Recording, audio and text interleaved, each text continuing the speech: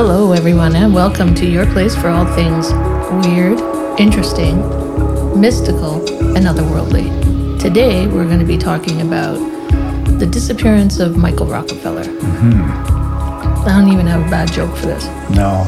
I was going to say, I wonder what the joke's going to be. The snare drum and the cymbal. Yeah.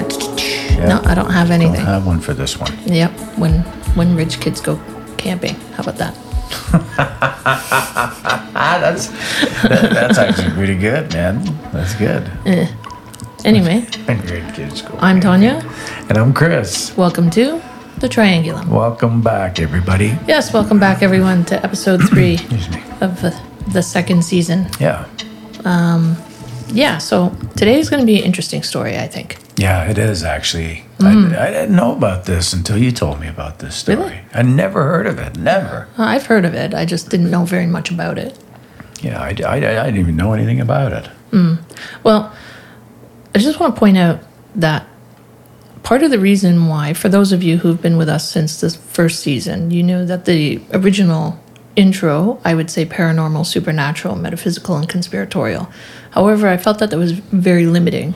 And stories like this, which I think are interesting, just didn't seem to fit in any of those types of categories. I mean, maybe conspiratorial, but who knows, right? Yeah. So I wanted to change the intro to weird, interesting, mystical, and otherworldly to try to encompass more topics and more stories so that we can bring you, a wider variety of things that we think are interesting. Yeah. So that's why that changed. If any of you wondered, maybe you didn't, but there you have it. Yeah. So, for that very reason, Michael Clark Rockefeller. Yes. Yes. What do you know? Oh, I told you. I don't know anything. I've never heard of this story until you started telling me about it. Have you- Other than he's a Rockefeller, Okay. one of the wealthier families in the world. Yes, it is. Yes, it is. So, for those of you who don't know, the Rockefeller family is an American industrial, political, and banking family that owns one of the world's largest fortunes. Their fortune was made mostly in the American petroleum industry during the late 19th and early 20th centuries. Right. Originally from Germany, the family moved to the Americas in the early 18th century. By the late 70s, the family was considered one of the most powerful families in American history. Yeah. So most of those conspiracy theories about, who owns the world, Rockefellers are in there. Yeah, they're in the list. Definitely. Yeah. So who then is Michael Rockefeller? Well, Michael Clark Rockefeller was born May 18th, 1938, to Nelson Rockefeller and Mary Clark. Okay. Nelson Rockefeller was a businessman and politician. He actually served as the 41st U.S. Vice President from December 1974 to January 1977. He was also at the time the governor of New York and for a while the Assistant Secretary of State for American Republic Affairs. Right. So a lot of governmental... Yeah. A lot of power. Yeah, This guy had. well, not just the money, but politics, right? Yeah. Connections. And, let's not forget, of course, he's the grandson of the billionaire John D. Rockefeller. Yeah. So Michael's mother, Mary Todd Hunter Clark, was the daughter of Elizabeth Williams and Percy Clark. Percy Clark was an attorney. Elizabeth was the granddaughter of the former president of the Pennsylvania Railroad. Is that like from Monopoly? Yeah. I think the guy was George Roberts. She was a granddaughter of George Roberts or something like that. Yeah. Yeah, Again, it's Pennsylvania. money. Yeah, Pennsylvania Railroad. Yeah, That's huge. Old money. exactly. Nelson and Mary had 5 children, including Michael, and weirdly enough, Michael had a twin sister. So he was a twin. He's born into this incredibly wealthy family with obvious connections to, well, pretty much everything. Yeah, whatever. Yeah, he begins his education career at the Buckley School in Manhattan, a private school for boys. He finishes out his high school career at the Phillips Exeter Academy in New Hampshire, where he was a student senator and varsity wrestler. And then following his graduation from high school, he attended Harvard University, earning a BA in history and economics. He's a smart guy. Yeah, he seemed to be. Academically, anyway. Yeah, academically. I mean, even though they got money, he's still pretty active in what's going on in his schools. Yeah. It appeared for a time that he was going to follow what most wealthy kids at the time would be doing. So go to private schools, go to elite universities, and then for all intents and purposes, probably join politics or take up some of the family business. Yeah. That seemed to be the trajectory of his life. Or at least that's probably the trajectory that was planned for him. Yeah, exactly. Did he even have a say? After he graduated from Harvard, he went on to serve as a private in the U.S. Army for approximately 6 months. Okay. Now, I didn't find whether he just did that to, I don't know, like you got to do it, so get it out of your way kind of thing. Or Yeah. he was like, you suck, you got to go. I didn't see anything with respect to that. Just that he served and that was it. Yeah. Following this, he landed the opportunity to participate in an expedition to the Western Netherlands, New Guinea, to study the Dani tribe. Okay. This was with Harvard's Peabody Museum of Archaeology and Ethnology.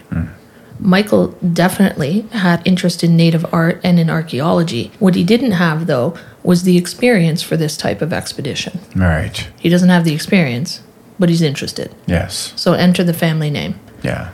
Michael gets the opportunity to go because he has to pay his own way, and it is later said that the Rockefellers paid most of the expedition's costs. If you're the leader of the expedition and the guy says, look, I want you to take my son, I'll pay for it. Yeah, of course. You're going to be like, Okay. Hey, welcome aboard, Mike. Yep. Get your camera, get your gear, let's go. Yeah. So glad we could have you on this trip. Exactly. So initially, the Dutch, because it's Western Netherlands, New Guinea, so the Dutch occupied that island Yeah. for the longest time. Initially, the Dutch were not fond of the idea of an expedition because they didn't want people poking around in there. It wouldn't have been good PR because they weren't really doing a lot of good stuff there. Yeah. Well, they were trying to civilize the tribes people. Yeah. But we all know how that goes. How that went. It doesn't go well usually when other people try to civilize native peoples in their native land. No. Yeah. No. But Nelson Rockefeller called some bigwigs in Washington and Amsterdam, and then, of course, the expedition was a go Yeah. because of his connections, right? Yeah. Netherlands, New Guinea refers to the Papua region of Indonesia, once the overseas territory of the Kingdom of Netherlands from 1949 to 1962. Containing Indonesia's two easternmost provinces, it is now known as Papua and West Papua. Michael goes on the expedition in the spring of 1961 and participates in the making of the film Dead Birds as the sound recordist and the expedition's still photographer. The Dani people lived in the Balium, I think that's how you say it, Balium? Maybe it's Balium. Balium Valley in the mountainous interior of the western end of the island. Okay. Michael's job on the expedition was to basically hold the microphone. They don't want him to fuck up anything, so they're No. like, you can hold the microphone. While the other members of the team recorded film of the indigenous peoples.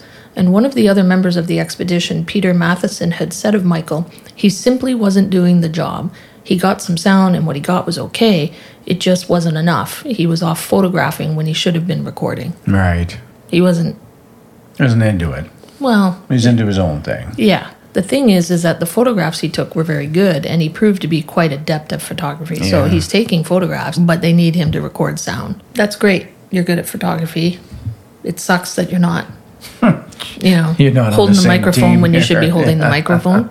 Problem is he's pissing off the members of the expedition, and they confronted him for his shitty sound recordings. Yeah. According to Matheson, Michael left in tears but returned the next morning with a renewed focused, more mature, and more conscientious. That's a quote from Matheson. Yeah. So I guess they really ran him through the ringer for not doing what he's supposed to be doing because he's rich. Yeah. These people do this their whole lives. This is their job. They This have is to their produce. livelihood. Yeah. He doesn't give a shit about results. Yeah. What At the least fuck's not gonna at that happen to point. him? Nothing. Yeah, at least not at that point. While on the expedition to study the Dani tribe, Michael and his college friend Samuel Putnam, also participating in the expedition, leave the group for 3 weeks in June and July to travel to the coast to explore the possibility of collecting Asmat works of art. The main base for them was a small village in Amananamke. I think I said that right. I'm not sure, but from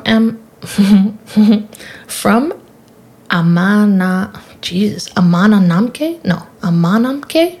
I don't know, something like that. Amanamke. Let's go with that. All right. Michael and Samuel travel by canoe to other villages in the region with Dr. Adrian Gerbrands and Renee Wassing. Now, Renee Wassing is going to come up later in the story. Yeah. The Asmat inhabit the island's southwestern coast bordering the Arafura Sea, and the land is a mixture of mangrove, tidal swamps, freshwater swamps, and lowland rainforest.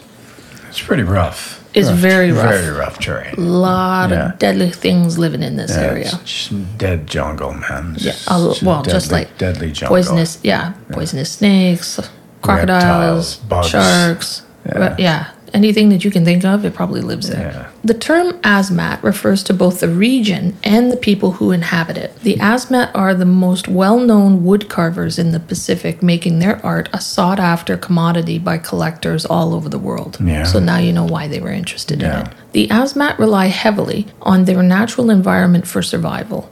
They live mainly on starch from the sago palm, grubs, which is just, I can't do it, crustaceans, fish, and forest game. The Yeah. fact that they eat grubs is just tripping me out. What's the starch? It's a starch from the tree, I guess. Fucking grubs. I know. Yeah, I don't know. Fuck. Nope. We talked about eating bugs before. Yep, I wouldn't make it. Fuck. If I had to eat bugs, I'd die. Yeah. Yep. That's the fish, okay. Fish. and Yeah, all I the could. other stuff, Yeah, I but could work my way through that. But grubs, nah, they're just too gross. Just bugs. Just the thought Well, of they're eating like bugs, fucking juicy looking and fat and ugh. Nah. big. Anyway. No, thank you. So. Yeah. Oh, thanks. So these Asmat people, they also live mostly in tree houses as the land floods pretty much daily. Yeah. So their homes are built sometimes as high as 25 meters up. It's kind of cool. It is kind of cool. Like a whole village of tree houses. Yeah. Because the tides are that crazy. Yeah. That's insane, eh? The art that Michael was hoping to collect consists of elaborate stylized wood carvings. Some of the most recognizable pieces are the beech poles, I think I'm saying that right, which are carved to honor their ancestors. The Asmat believe they themselves are descended from trees, and their mythology tells the story of a great magician who, tired of wandering their uninhabited land alone, he carved a human figure out of mangrove wood, and then using a drum, he brought the figures to life, and then so began the Asmat. Mangrove wood is used for homes, it's used for canoes, and it's used for the beech poles. And the beech poles being the most important part, obviously, because that's for the ancestors. Oops. Yeah. Because the Asmat don't believe in natural death, they don't believe natural death exists. Only evil spirits and enemies account for your death. So if you die, even if it's natural causes, an enemy caused it, Or an evil spirit. or an evil spirit. Yeah. The carvings that they make to honor ancestors are basically a pledge that they will get revenge on your behalf. For their death. So they carve one for you, and then when they get revenge, they can let it go. Yeah. Michael wrote in his journal, because he had some journal entries. I found the journals online, and I read pretty much every entry that he had from these short trips, because there wasn't very many trips, and he took a lot of pictures, a lot of good pictures actually. They were good. Like his pictures were, you're talking National Geographic. It was. Pretty good. They It were was the really, 60s, really right? good. Yeah, they So were good. this is what Michael wrote. The key to my fascination with the Asmat is the wood carving. The sculptures which the people here produce is some of the most extraordinary work in the primitive world. Michael's friend Samuel had said that Michael had a very serious purpose. Michael had hoped that by collecting the primitive art, he could promote a better understanding of their culture and perhaps preserve part of their culture before it was gone forever. Yeah. His concern was evidenced in his journal entry from June 29th, 1961. On the following morning, it took us 3 hours to reach Omadesep. How marvelous the approach was as we glided over the water abreast the 4 canoes that had come to welcome us. The river opened up, revealing the large village that lined both sides of the river. Yet, then how discouraging to find that the large wooden building on the east bank was a school. The class was in session, and the monotonous chant of the Roman alphabet greeted our approach. Imagine. You're in New Guinea, in the wild, and you're like, wow, look at this. Look at these tribes here. Like, most of them hardly even wore clothes, right? Yeah, he's look at all these tribes Tarzan. yeah, like 90% of the time they're naked.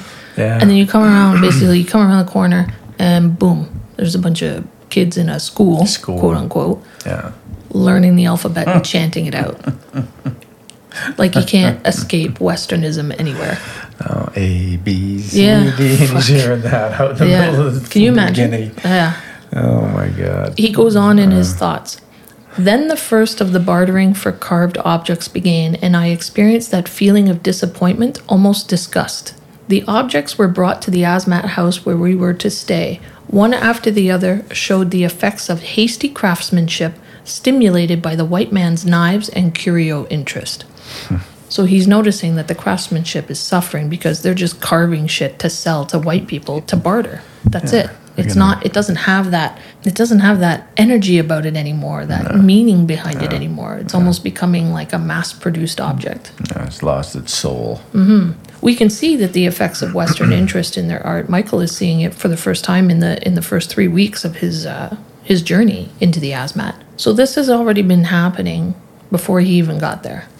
Maybe he had, a false belief that it was going to be far more primitive than he thought. And it's still pretty primitive, don't get me wrong. Yeah. But perhaps he didn't think that there would be this kind of encroachment by Western influence. Shirts and pants, basically. Well, yeah. During the 3-week time, he and his companions visited many villages in the region, including Otsjanep. The people of Otsjanep would later be the accused cannibals when Michael goes missing. Yeah. So Michael writes in his journal about their journey to Otsjanep on June 30th, 1961. He says, "It was a marvelous paddle upstream to the Ferrets River. A large number of dugout canoes from Omadesep loaded with warriors accompanied us, using the occasion of our trip and the protection it provided to negotiate a peace treaty with Otsjanep, the much feared, powerful enemy and traditional rival." So they know that there's tribes in these areas who are in conflict with each other. And they took this opportunity to make a peace treaty. Yeah. Even that far out in the middle of nowhere, they're fighting. Yeah. People are always fighting. What else is new? Yeah. He wrote in another journal entry shortly after that about their approach and how they had to wait to see if they would be welcomed to the village and all this other business. But he said the last shots he took were of the Omadesep canoes leaving for home before darkness fell. Now this is wild and somehow more remote country than what I have ever seen before. The Omadesep people brought him and the other people he was expeditioning with, so Gerbrands and Wassing, because they're going to barter for art. And they leave them in Otsjanep. Yeah. Which I think is kind of weird, and we're going to come back to that later. So on July 10th, they were on their way back to rejoin the Peabody expedition, so the people filming the film. Right. And he wrote in his journal then, "The Asmat is filled with a kind of tragedy. For many of the villages have reached that point where they are beginning to doubt the worth of their own culture and crave things Western. There is everywhere a depressing respect for the white man's shirt and pants, no matter how tattered and dirty, even though these doubtful symbols of another world seem to hide a proud form and replace a far finer, if less concealing form of dress." So what he's saying is they want Western clothes, even though he thinks that their traditional garbs are far nicer, even though they don't cover as much, but it's much more noble. Yeah. Yet much more ominous is the economic and spiritual future of the Asmat. The West thinks in terms of bringing advance and opportunity to such a place. In actuality, we bring a cultural bankruptcy, which will last for many years, and what is more, poverty. Poverty, after all, is a relative thing. The Asmat is a land of great winding rivers, tropical forests, and mud. Literally nothing else. The people have for centuries lived on little besides the pulp of the sago palm and fish.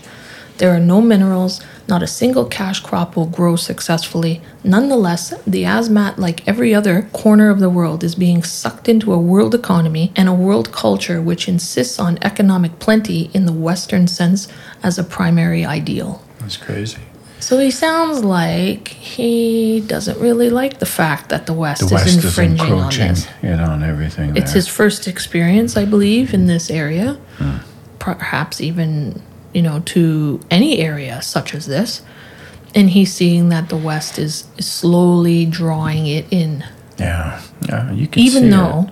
Even though there isn't really much there. No, there's not. but the allure of like Western things Yeah. is somehow it's got its claws into the traditionalism that is usually held to a higher regard, and Yeah. it seems to be waning. It's a good writer too. Like Yeah. that's just from his journal, right? Yeah.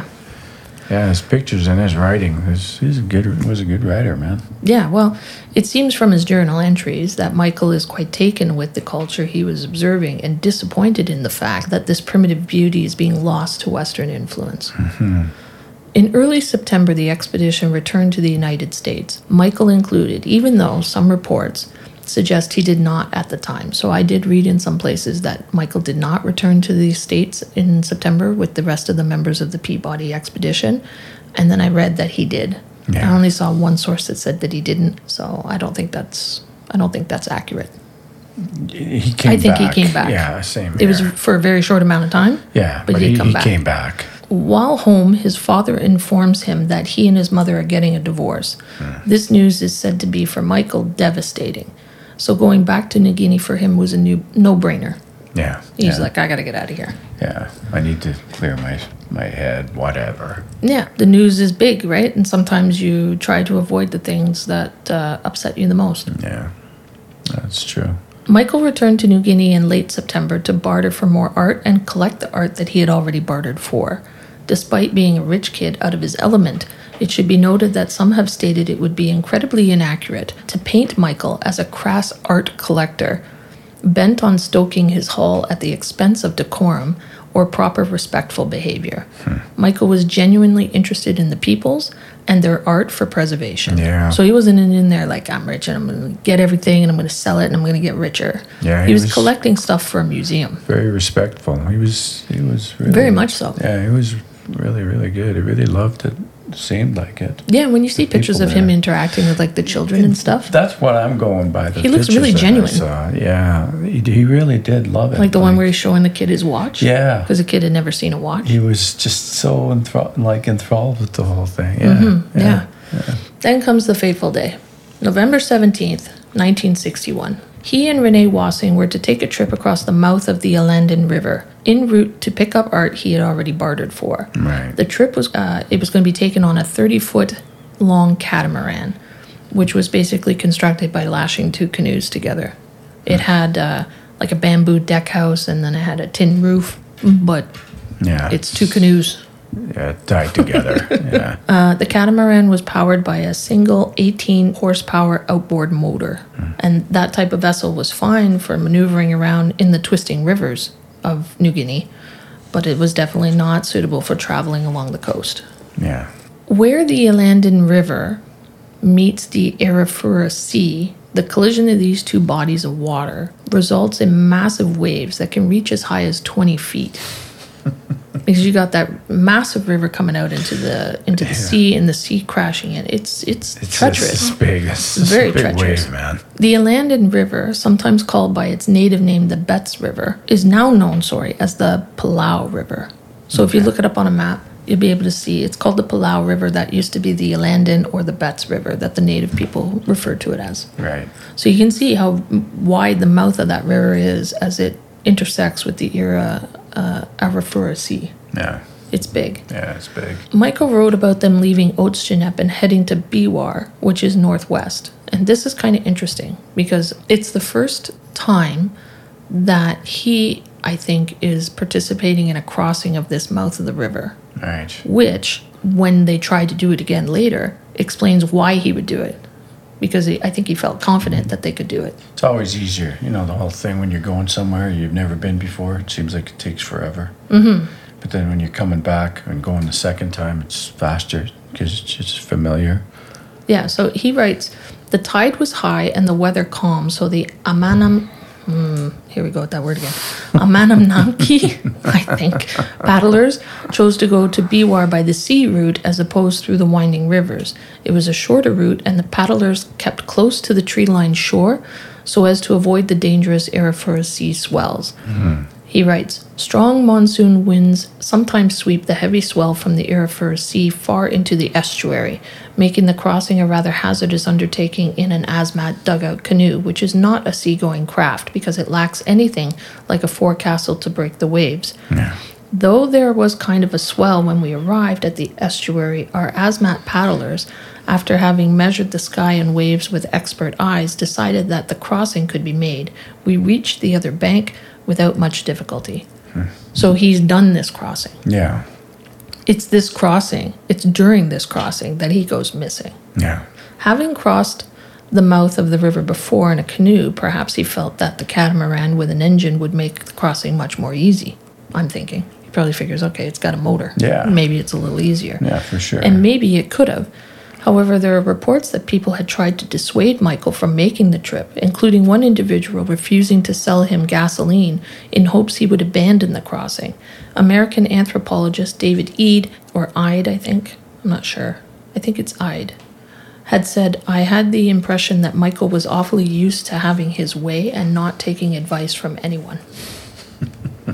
Well, I guess Which sounds like a rich kid thing. yeah, it does. Another It does. person, a Dutch trader, Verhe van Wyck, who refused to sell him gas, said he thought Michael had a need to prove himself. So perhaps he doesn't want to take advice from anyone, but also he's like, I think 22 or 23 at the time. And he's collecting art for a museum, and maybe he does want to prove himself. I think he did. Especially after he got, rang through the ringer about his skills as a recorder. Well, just not taking the expedition seriously, and he's got this renewed focus and this renewed conscientiousness. Perhaps he's like, I can't fail. Yeah. I don't know that for sure, but maybe, right? Yeah. It was reported that a Dutch police officer had seen Michael's catamaran sitting low in the water at Agates, or Agats, which is an area where there's like some Dutch civilization there, so to speak. It's kind of like a small community. The officer said it looked overloaded with trading goods. The officer made Michael offload much of the cargo, and when the officer was satisfied that the catamaran was safe for travel, he left. And then it's reported that Michael just loaded all the shit back in. And then took off. I love it. Okay, he's going to get it back on again. Well, that's what people are going to do. Exactly. Where are you going to leave it? That's what people are going to do. It's true. Where are you going? On the beach? Mm-hmm. I don't think there's like a locker area you can put all your trading goods in. Yeah, exactly. You know what I mean? Or a warehouse where you can store it. I don't think that's an option. First month free. Yeah, right? Exactly. So they leave in their overloaded catamaran with two native guides, Simon and Leo. Okay. Simon and Leo tell Michael and Wassing, because Renee's with him. Now, the thing about Renee is kind of, he doesn't say much about much. I don't think he cares about much. All this time that, Michael does these things, Renee's not really saying to him, hey, maybe we shouldn't do that. Yeah, this is overloaded. He says nothing. It's dangerous. I don't think he cared. This place is cursed. Yeah, this place is cursed. Have a smoke and friggin' go about doing whatever you're doing. Yeah. Simon and Leo tell Michael and Wassing that they can't cross the river and that they should go up the river for a bit, cross the river where it's a little bit calmer, and then come back down out to sea and then continue up the coastline. As they're trying to go upstream, though, the weight of the boat is causing a problem. And as they are sitting so low in the water already, it didn't take much for the water to overcome the vessel. Yeah. So Renee Wassing says, a wave came over the stern and side of the boat, stopping the engine and swamping the hulls. We sank visibly, and the current continued to push out to sea. Simon and Leo say jump and swim for shore, because it's not very far. However, Wassing can't swim. What are you doing? I don't know. Okay. Well, you know how it goes. Yeah. There's no life preservers either. I was going to say, I've seen those canoes that they had too. They're pretty low in the water, man. Low in the water is an understatement. It's a tree, for fuck's sake. Yeah, just sitting. It's not like you carved a sequoia, a giant sequoia. You carved Yeah. The water would have if they were in the open ocean, it would have just taken them over, man. Wassing can't swim, so Michael, who apparently, by all accounts, is a very strong, good swimmer, decides that he'll stay with Wassing, and Simon and Leo will swim for shore and go and get help. As the vessel gets pushed further out, it capsizes. Michael and Wassing are forced to just hold on to the now makeshift kind of raft and wait for rescue. The current from the river is pushing them further out into the sea, and they're just kind of basically clinging to the capsized canoe, or whatever the hell it catamaran. Well, yeah. Michael and Wassing spend the night floating with the current. In the morning, Michael decides that he should try to reach shore. By now, it's estimated that the boat is 19 kilometers from shore. Fuck yeah. Michael ties 2 gasoline containers, so jerry cans, to himself for extra buoyancy. Ties his glasses to his head with some string. I don't know where from, but he ties his glasses to his head because I think he really needed those things. Yeah. And embarks on his swim. Like, I think he probably was blind without his glasses. But he decides he can swim it. Wassing said he tried, for the first time Wassing is going to speak up about some things. Yeah. He tried to talk him out of it. This is what he says, quotes, "I tried very hard to talk that plan out of his head. He listened to me, but I knew in advance that he would go ahead. It was always very difficult to make him change his mind. He was a brave man, but also very unreasonable." So Michael told Wassing, "I think I can make it." And as far as anyone knows, those are his last words, officially. Yeah. A guy goes on I know. Can't swim, but you're going to travel around in the sea probably with no life a Tom preserver. Sawyer raft, and he can't swim. Tom Sawyer. You know, like, come on. It probably pretty much was like that. Yeah. Well, it's not smart, but that's how they did things back in the 60s. Guess, you know, they feel they're invincible. Yeah. Right. What Michael and Wassing didn't know is that Simon and Leo had made it to shore after a 5-hour-long swim. Fuck. That's a 5 hours of fighting the current to get to shore. And they didn't have any jerry cans. No, they didn't have any jerry cans. Yeah. They ran to the closest village, which was some 11 miles away. Holy fuck. So this take a whole damn day. Yeah. So the search begins. Dutch patrol boats. Yeah. They start running up and down the coast. Eventually, naval vessels and helicopters will join the search. Several days went by before Dutch accepted help from the Americans and the Australians. Approximately 5,000 coastal tradespeople participated in the search as well, motivated by the offer of large quantities of tobacco as offered by Michael's father. That's crazy. Tobacco. Here's the kicker. All of those things are happening. All of those people are searching for these 2 guys. Right. Wassing gets picked up the next day. Yeah. And the fucker that can't swim, he gets saved. Yeah. Wow. Michael, never seen again. Yeah. Or was he? Or was he? Exactly. Yes. Here's what is weird about this story. So you know now kind of mentally where this guy is with regards to New Guinea, how he feels about the culture there, how he feels about the people there, how he feels about the environment there, and what he's doing there. Yeah. What his purpose was. Yeah, he loved it. Now we're going to get into where'd he go. About a week after Michael disappeared, an Australian newspaper posted the headline, "Rockefeller may be captive in Dutch New Guinea jungle." A week after. According to the article, a Dutch officer who knew the area and its inhabitants well figured Michael would have made it to shore, that he wouldn't have been eaten by any of the sharks, crocodiles, or other predators in the waters, nor would he have been eaten by any of the natives. Others agree. The idea that they would eat a white man was preposterous. As outlined in the article, there were people who had had a very defined, if not refined, belief associated with death and spirits, and no one in these coastal villages had ever eaten a white man, and doing so now could have very serious, if not dire, consequences on them. The natives believed it would bring them great ills and misfortune. Yeah. The story progresses to he's gone. Then it was he drowned at sea. Yeah. Then it was he was captured and eaten by natives. Right. It was stated that the missionaries and anthropologists could move around the region unarmed because the Asmat believed that so deeply. That whole, if you kill and eat a white guy, you're fucked. Yeah. So we're not touching you guys. Yeah. Taboo. Yeah. We're not touching you guys at all. Yeah. The Dutch officer suggested instead that if he was found by a tribe, they would hide him for fear of being punished if Dutch authorities found that they had him. I don't got him. Yeah. You got him? No. I don't got him. I don't got him. I don't You know got where him? he is. I don't know where he is. I don't think anybody got him. He's dead, man. Yeah. So we also have to remember, Michael's rich. Yeah. And the tribes people, I'm pretty sure, knew this. Because he's the guy coming with all the fancy shit to barter for their art. Yeah. If they had seen him with his knives and his hatchets and his tobacco and whatever else he was bartering with, maybe they would think to themselves, maybe we should keep this guy. Yeah. Get some more free shit. Yeah. Right? Good bartering chip. Yeah, absolutely it is. Others, though, suggest that the people of Oatsgenep killed him and ate him. Here's where this is a bit weird. So here's the story. The people of Oatsgenep, they say, killed and ate him as retribution for the killing of 4 of their tribesmen in an incident with Dutch officials in 1958. 1958. They've gone missing in 1962. Or sorry, he's gone missing in 1962. 61? 62.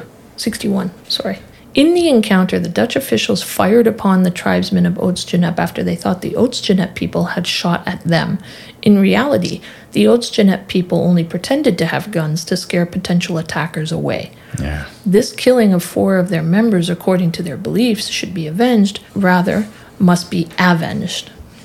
And the killing of a white man would be enough to avenge their deceased. For the Asmat peoples, there's no such thing as natural death, only evil spirits and enemies. Yeah.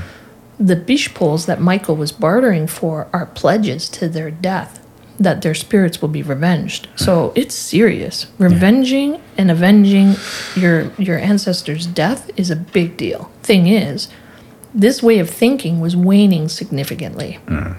This whole like kill people and eat people thing. Yeah. That was at the time even getting to be a little old school.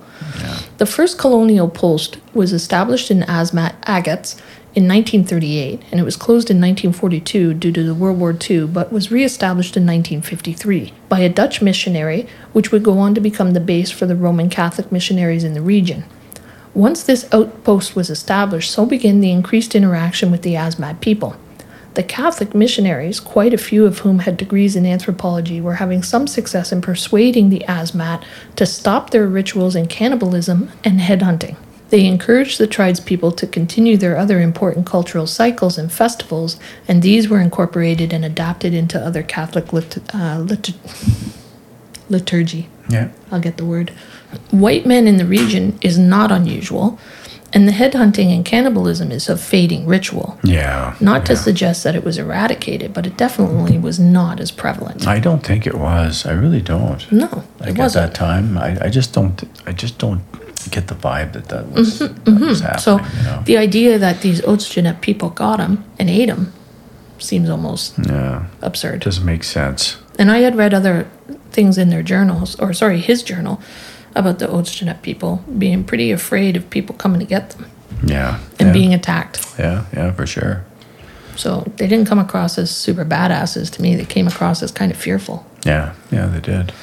So did. according to Dutch reports, Michael drowned at sea. Yeah. They did recover 1 jerry can offshore, Which but that was it. Doesn't mean anything. Could have meant he got there and he took it off. Could have. Like, where would he go? What you going to hold on to it for? Yeah, exactly. According to journalist Carl Hoffman, he investigated the case and wrote a book about it. I think it's called something Harvest. I can't remember. I can't remember. Yeah. Something Harvest. Anyway, Michael was found by this is according to him. Michael was found by the Oatsgenep tribespeople, killed, and avenged for their ancestors from that Dutch thing in 1958. They don't hold a grudge, eh? Yeah. The book outlines that a particularly vengeful Oatsgenep chief named Ajem killed him. Hoffman's findings tell of Michael almost reaching the shore, but is spotted by a gathering of men in 8 canoes nestled in the trees along the shore. It is said that they at first thought it was a crocodile until he rolled over onto his stomach, and then they recognized him as having been at the village before. So before we go any further, we're supposed to believe that these tribesmen saw a pale, skinny dude in the water with 2 jerry cans, so you know those are red or something, right? Like, they're pretty obvious what they are. Yeah. Strapped to him, and they're like, that's a crocodile. Yeah. That sounds like complete bullshit. Yeah, it does sound You thought he was a crocodile? like they don't know what a crocodile is. Yeah, Come so on, even man. that part of the story sounds fucking ludicrous. Yeah, Anyway, so they paddle out to him and surround him. One of the men is encouraged by Ajem to spear Michael. Kill him. Yeah, so he does. Yeah, so he does. This is the thing that's kind of weird to me. This Ajam is supposed to be fearless and violent and wants to avenge his ancestors, yet he doesn't choose to kill this guy himself? Yeah. Isn't that a bit strange? Yeah. Like, I think that's weird. Yeah, it is Usually the guys who want to, like, be the bigwigs, they're the ones doing the stabby stabs. Now, he's the chief. Yeah, but if you're this fearless dude and, you know, avenge and revenge, and you don't do it, you're like, hey, you want to stick that guy? Get that guy over there. Yeah, I feel it like sounds it like- right now. My yeah. arm's a little sore. Oh, I got a bad shoulder. I was wondering if you could just spear that kid in the water. It looks like a crocodile. Yeah. So they spear him while he's in the water and then drag him into the canoe and then take him back to shore. Yeah.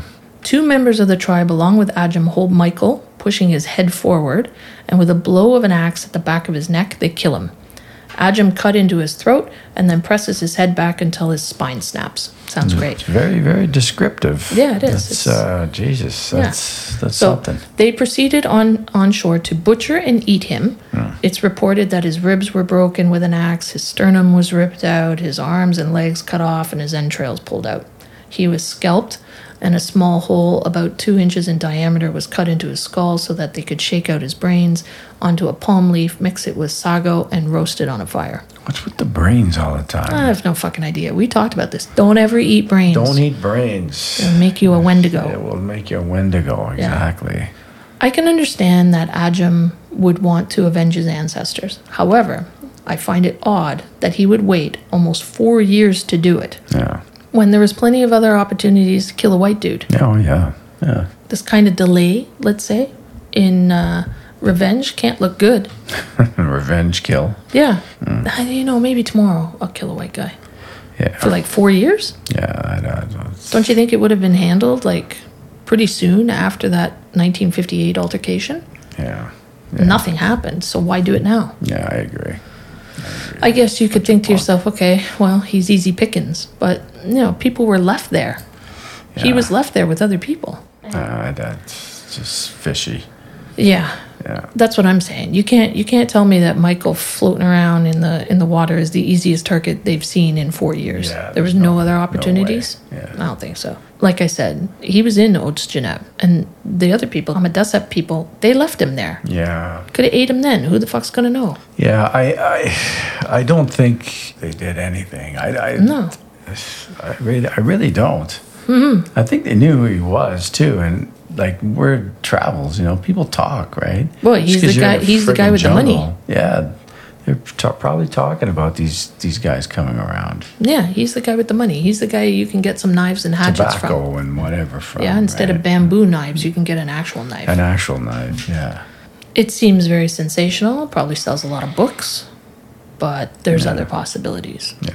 Yeah, for sure. Yeah. He was ripped apart and eaten. And trails were thrown out, and his brains were cooked in a So leaf. you mean to tell me, Yeah. though, that the helicopters and all that shit flying around didn't see any funny business on a beach anywhere? Yeah, no remains or nothing. Yeah. Even it happening at the time, you don't know when he was actually picked up. They were searching for him for like weeks. Anyway, fast forward to 1969 and to a man named Milt Macklin.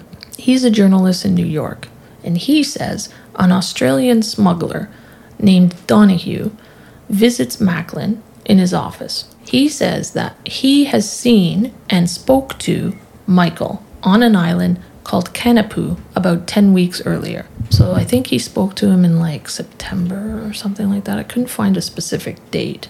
Donahue says that Michael was looking pretty ragged, squinting and limping around on an injured knee. Apparently, he said to Donahue, "I'm Michael Rockefeller, can you help me?" Donahue says there were 2 other witnesses. He gives Macklin the coordinates of the island, which I looked up, and it's basically a speck. It's literally a speck. Yeah. Like you have to zoom in before it actually turns into anything. Yeah, if you saw it at all. Yeah. So he gives him the coordinates, but now you're asking yourself, well, why doesn't Donahue just rescue him? So according to Macklin, Donahue and his smuggler buddies were on the run because they had killed, I think, 3 Dutch people. They had an altercation with some Dutch authorities, and they had killed 3 Dutch people, so they didn't want a gimpy kid with them.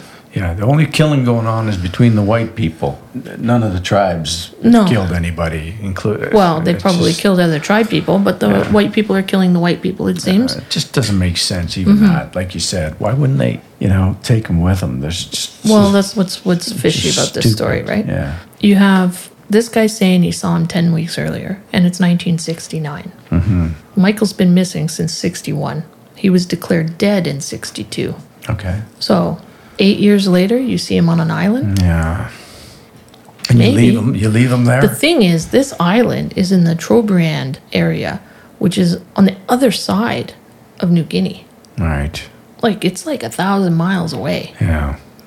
How the fuck you'd get there, I have no idea. No idea. I even looked at currents, like a map of currents, to see if a current could take him that far. Seriously, because, I don't understand how to read current maps, really, but I was like... How the fuck could he get that far? Yeah. Maybe he's like Castaway. Yeah, and you can't walk. It's not like walking. Not the terrain, the water and mud. Definitely not. And shit all over. So Macklin said that they didn't want to travel with him because he was kind of gimpy, and they decided they promised him that they would tell somebody and send for help. Yeah. So Donahue talked to Macklin because he had seen that he had written an article about Rockefeller. So he figured he's the best guy to tell. Because you can't tell authorities because you're going to get arrested. See, here's the thing, Buns. Now, if I was Rockefeller, I would say, I don't give a fuck what you're doing. I'm going with you. Okay? Well, maybe he could. Well, you're going to fight 3 people? Well, what? Could have offered them a lot of money. Exactly. Or I'll make it worth your while. A pardon but I'm from coming your charges or something. I'll make sure you guys are going to be okay. All right? There's no way. I know. But Macklin says that Donahue never asked for any money. Yeah. Or anything. He never asked for anything for giving this information. So it would seem as though that if you're not asking for anything or looking for anything in return for the information, that maybe it's true. As bizarre as it is, maybe it's true. Yeah. Something don't add up anyway. I agree. Yeah. I agree. So Macklin decides that it could be a lie, but... What if it isn't? What if it isn't? Okay, yeah. So he embarks on a journey to Kanapu. Okay. Once he gets there, they find a hut on the island. No people. During Macklin's investigation, the same story is being peddled. Michael was killed and eaten. Yeah. A Dutch missionary named Cornelius van Kessel confirms it to Macklin, and so ends Macklin's search. He basically just this guy says he was killed and eaten, and he seems believable, so I guess I'm done. Yeah. But this isn't the only time that someone has reported seeing Michael. An Australian trader named Roy Hogan claimed that he had seen Michael Rockefeller in the Asmat about 8 years after he went missing. Hogan claims that he and his 2-man crew were taking a break on the bank of the Utah River.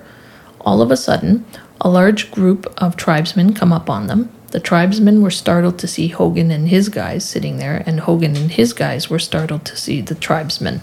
Hogan says that they all kind of looked at each other for a few seconds, and then the tribesmen turned to walk away. Hogan said among the tribesmen was a tall, bearded white man, wearing glasses. Yeah. So Michael was about 6 feet tall. I assume probably taller than the tribespeople. Yeah. And definitely wearing glasses. Hogan tried to follow them, but they became hostile towards him, so they backed off.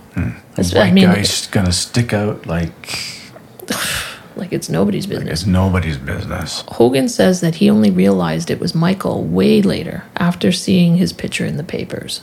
So he was probably just like, what the fuck is this white dude doing? And then thought nothing of it until he seen it in some newspapers. It's like, hey, that's blah, blah, blah there. So for the record, we have Michael drowning at sea. Yeah.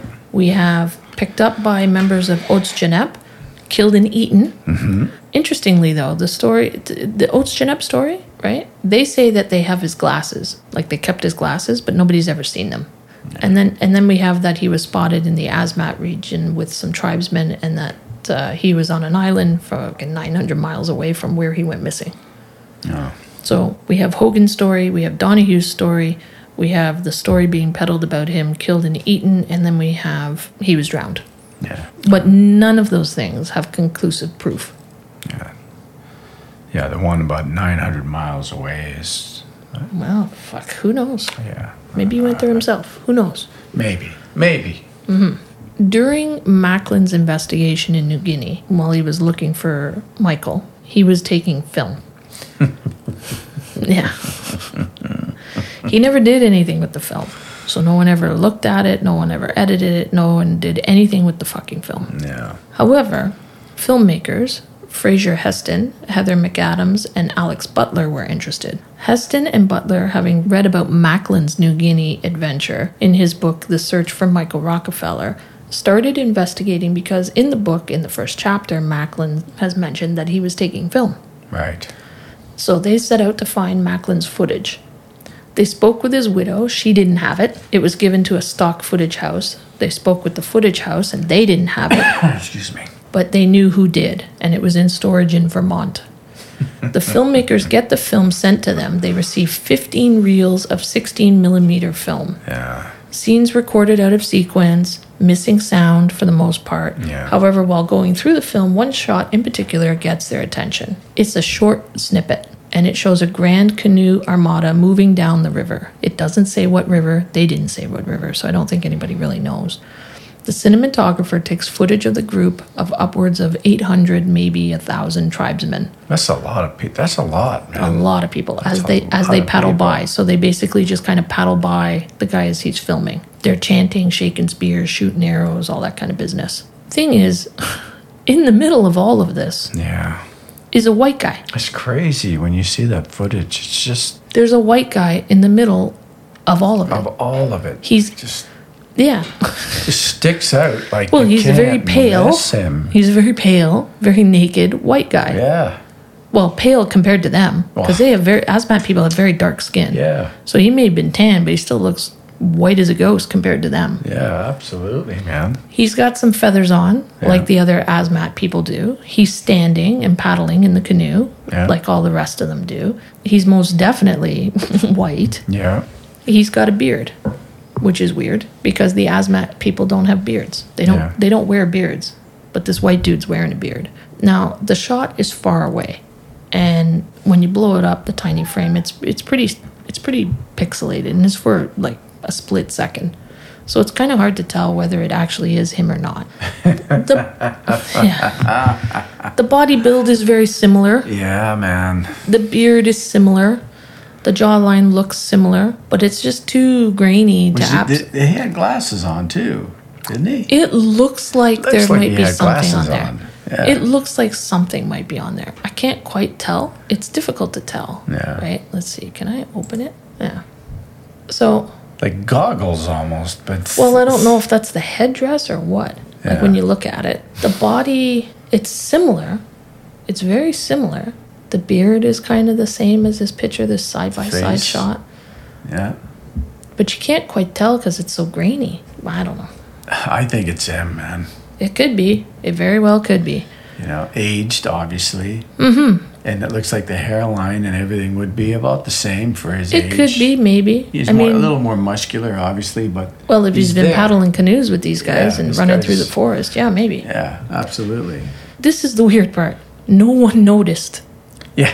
How would you not see that? No one, while filming or afterward, noticed there was a white dude amongst them all. Yeah, unless, like I said, an armada of 1,000. Yeah, so basically, Yeah, I'm not Macklin's freaking down out. there looking for this guy, and this guy could have paddled right by his face. Wow, that's crazy. I mean, who else is the white dude? Anyway, Heston's documentary, The Search for Michael Rockefeller, was released in 2011, which means this footage was probably found in the late 2000s. Yeah. So it was taken in 1969 and then found in the late 2000s. So what are the chances that Michael survived? It's possible. I mean, think so. Simon and Leo, they made the swim. They did, yeah. If he did, though, would he just voluntarily meld into the jungle life that he had been admiring? Was this an opportunity for him to escape his family name and heritage? Or is he a captive that they Yeah. decided to keep? Yeah, who knows, man. I think he stayed. Yeah? Yeah. So I read in the journal, it's an excerpt from the book, The Asmat of New Guinea, The Journal of Michael Rockefeller by Adrian Gerbrands. So that's the doctor guy, the anthropologist that he was traveling with. In this book, it says, when visitors from other villages are adopted into the Yu community, the women form a long row standing one behind the other, their legs widespread. The newcomers must pass under the row of women who moan as if in childbirth. In this manner, the women give birth, quote unquote, to the new members of the community. This would seem to me that they are welcoming of others from other tribes. Perhaps the same goes for white men from the white men's tribe. Maybe not, but maybe. Yeah. I think so. I think it's really possible, man. So there's this show from the 70s called In Search Of. I remember that show. You do? Yeah, I do. I never saw it. I watched it every once in a while. Yeah, it was narrated by Leonard Nimoy. Leonard Nimoy, yeah. So they they did an episode about Michael Rockefeller in 1977-78. That's when it aired. And it showed an interview with, at that time, I guess, the Otsjanep chief. So that's the people that they said ate him. Yeah. He said the following about the search for Michael. So this is what the chief said. There were many airplanes and boats. We were afraid and blocked our river with trees. Our enemies in the other villages all say that we killed him. They want us to get into trouble. I am the chief. If we killed him, I would know. Yeah, I believe in what he's saying there. Yeah. Absolutely. It's his job to know. You don't keep anything for the chief. Well, they tell him. Yeah. He would know. Yeah. So these people from Otsjanep were the same people who didn't want to leave their wives alone in the upper village when Michael had visited previously because they feared attack from the Omadesep people that had brought Michael and his colleagues to their village. Yeah. Michael wrote about that in his journal, actually. Yeah. In fact, Michael had bartered for some artwork from the Otsjanep villagers, and they were supposed to meet at a rendezvous point to collect the works. The Otsjanep people didn't come. They weren't paid anything significant for their artwork up front. That was to be settled later, upon delivery. Yeah. But they didn't show. That damn word again. Amanamki guides said that they probably didn't come because they still feared the Omadesep warriors would attack their village when they weren't there. Yeah. So these people don't sound like super fearless. They sound like they're afraid of fucking everything. Yeah, they got fears. And I could see that they would be afraid of being in trouble. Yeah. So why take the chance of killing and eating a white dude and then have all of the authorities come down on your village? Especially if you saw the helicopters and everything. They're coming with guns, not spears. They're coming to take you out. Yeah. It just doesn't make sense to me that they would take that chance. Yeah, I agree with you. Here's some interesting stuff, too. Michael's father actively worked to prevent any further searches and investigations into Michael's disappearance. Yeah. He considered the matter closed. However, after he died, his ex-wife, Mary, so Michael's mother, contacted an Australian private investigator to go to New Guinea and see if there was any truth to Michael being held captive. And this was in 1979. He was obviously close with his mother. I think so. Yeah. The investigator, Frank Monty, was paid $50,000 for the job. He ends up buying 3 skulls that were reportedly belonged to white guys that they had killed and eaten. He brings them back to the States, turns them over to Mary, and then never hears from her again. So maybe she had them tested and one was Michael's. Could have been a monkey, or something else. Maybe she had them tested and none of them belonged to Michael. Yeah. Now we have to think, even though the officials in the area tell us that these people are savages, we can also assume that they're not stupid. No. Of course they have Michael's skull to sell. They're getting a pretty penny for it. His skull would be worth a lot. Yeah. And it figures because Rockefeller's skull keeps turning up. Villagers offering to sell his skull to everybody for years afterwards. Maybe somebody has a skull, but I got a skull, you got a skull, he's got a skull, everybody's got a skull. I don't think anyone has a skull. No, I don't think so either. I think his skull went in the ground with him when he actually died. Yeah. That died there, and they gave him a proper burial and everything else like they usually would anybody else in their tribe. Michael wrote home this one time, one of his letters. He wrote, "I'm having a thoroughly exhausting but most exciting time here. The Asmat is like a huge puzzle with the variations in ceremony and art style forming the pieces. My trips are enabling me to comprehend, if only in a superficial, rudimentary manner, the nature of this puzzle. Perhaps Michael did make it to shore. And perhaps he was held captive. Perhaps he chose to stay, seeing his disappearance as an opportunity to escape the confines of his family heritage. Yeah. That's a possibility. Perhaps he stayed with the hazmat for years and then later left, able to start a new life anywhere he could have pleased. Perhaps he never left and stayed with the community he had become fond of until he died, if he's even dead at all. Yeah. Because he may not be dead, but he's probably dead. One thing for sure that we have to think about is that 1969 Macklin film is intriguing. Yeah. One white guy in a massive 800, 8 years after this one white guy went missing. I think the stories of Michael being cannibalized are great for the village. Yeah. White people will pay hefty for the stories, and the more disturbing, the better. Yeah, I believe. It's a great way to make money and get goods. Yeah. Like it really is. It is. Yeah, you want something? Yeah, I got a story. What are you going to give me? When you see that picture, it's, I mean, it really, to me, I just said, that's him.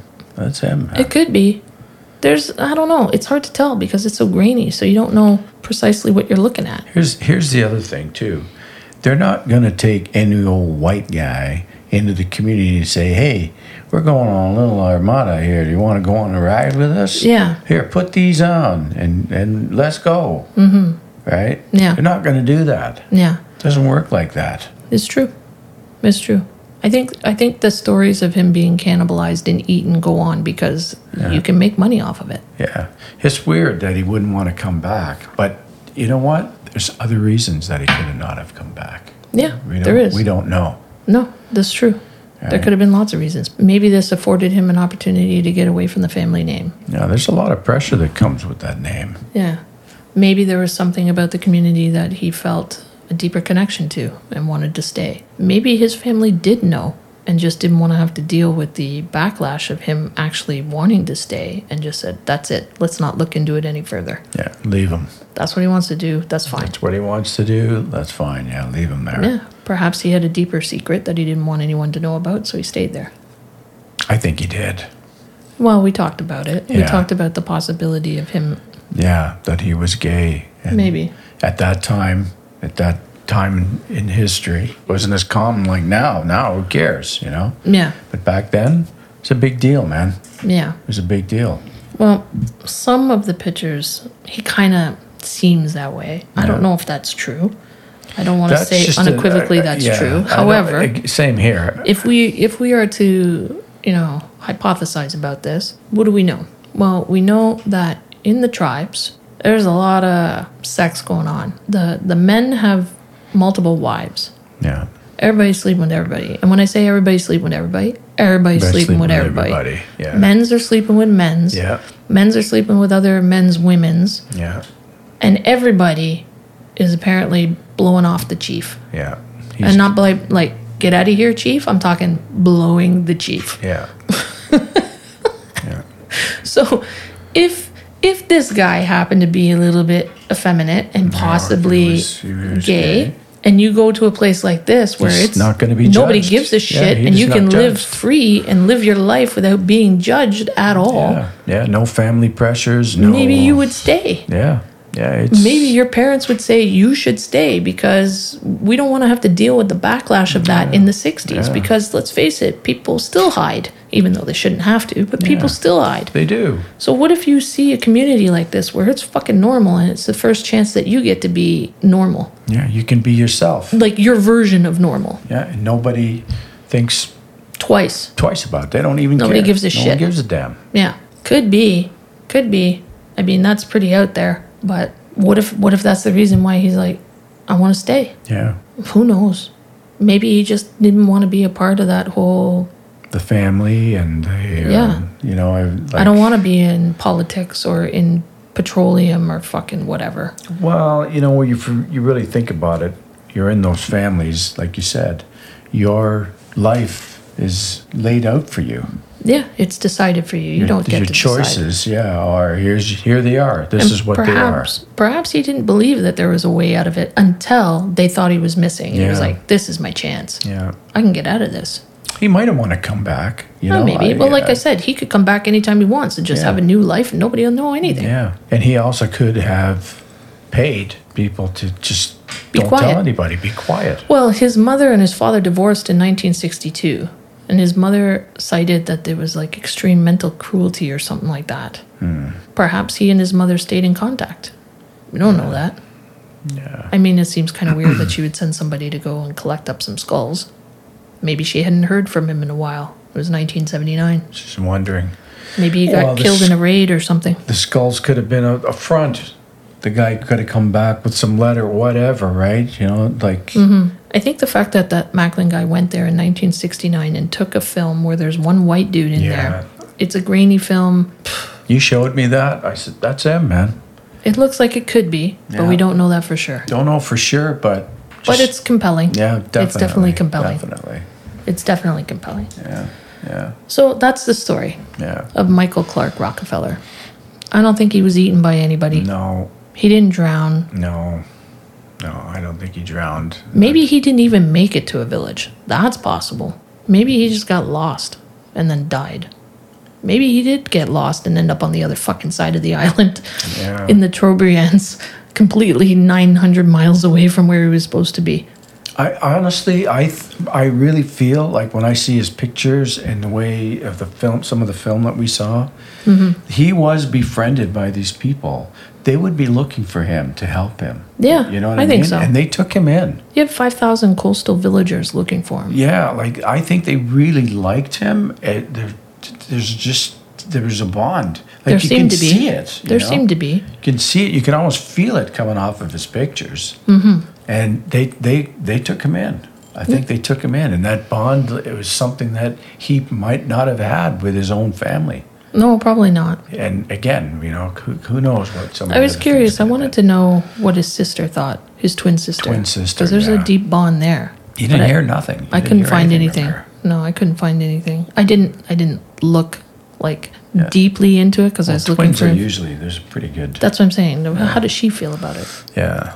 At least that's what I was thinking. So if you have a chance to check it out, check into the story. And if you get a chance online to look for the picture, I'm going to post it on our Facebook page and take a look at it. Yeah. It's compelling. It's not evidence either way, to be honest with you. No, because you don't know who this dude is. And it, like I said, it is kind of grainy. Get you thinking, man. It's always a possibility. Here's the next question. If it's not him, who the fuck is it? Who is it then? That's it. Who is it then? Why is there some random dude out there? A random white dude? One dude out of 1,000. Yeah. So who is it then? Yeah. He didn't show up for this, tribesman experience. He obviously lives with them. Yeah. My cousin Vinny? He's different. Maybe. I don't think so. Maybe. Yeah. So we'll put it up, take a look at it, see what you think. Yeah. I don't know. It's weird. It's a cool story. I mean, the guy was definitely an interesting dude. Well, he seemed to have a genuine passion for what he was doing. Yeah, he did. And if he had a genuine passion for it, maybe it was so passionate that he thought, this is an opportunity for me to actually be this. Yeah. Money sometimes doesn't buy happiness. No.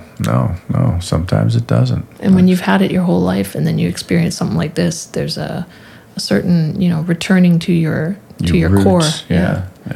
That affects people differently. I agree.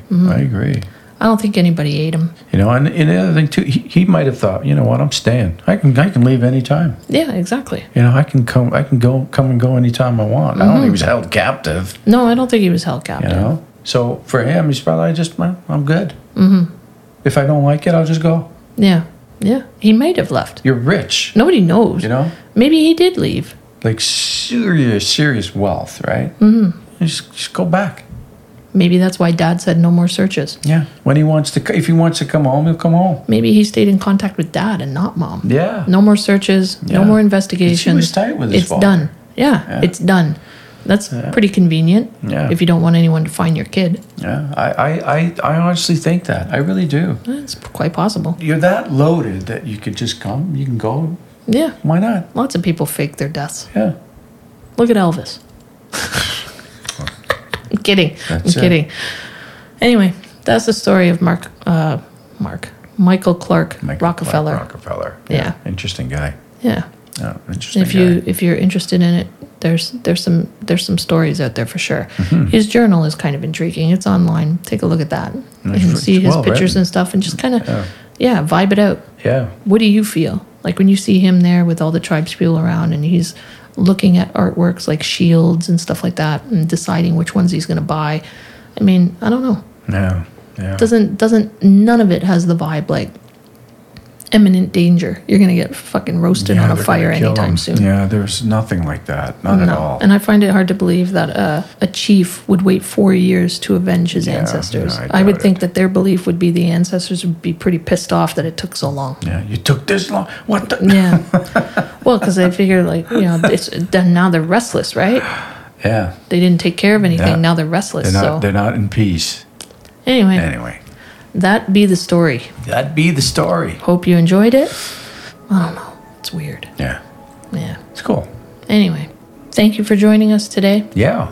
Of course, we appreciate your support. Mm-hmm. Thank you for listening. Thank you for watching. For watching now, too. Yeah. If you're watching on YouTube, please subscribe so that you get new episodes every 2 weeks when they come up. If you're listening on Spotify, Google, Apple, TuneIn, Podcast, whatever systems, because there's a bunch out there, subscribe on those as well, and you'll get new episodes every 2 weeks. Yeah. Like I said, thank you for your support. If you want to contact us, you can contact us at thetriangulumpodcast@gmail.com. I will try to get back to you as quickly as I can, and you can follow us on Facebook. Yep.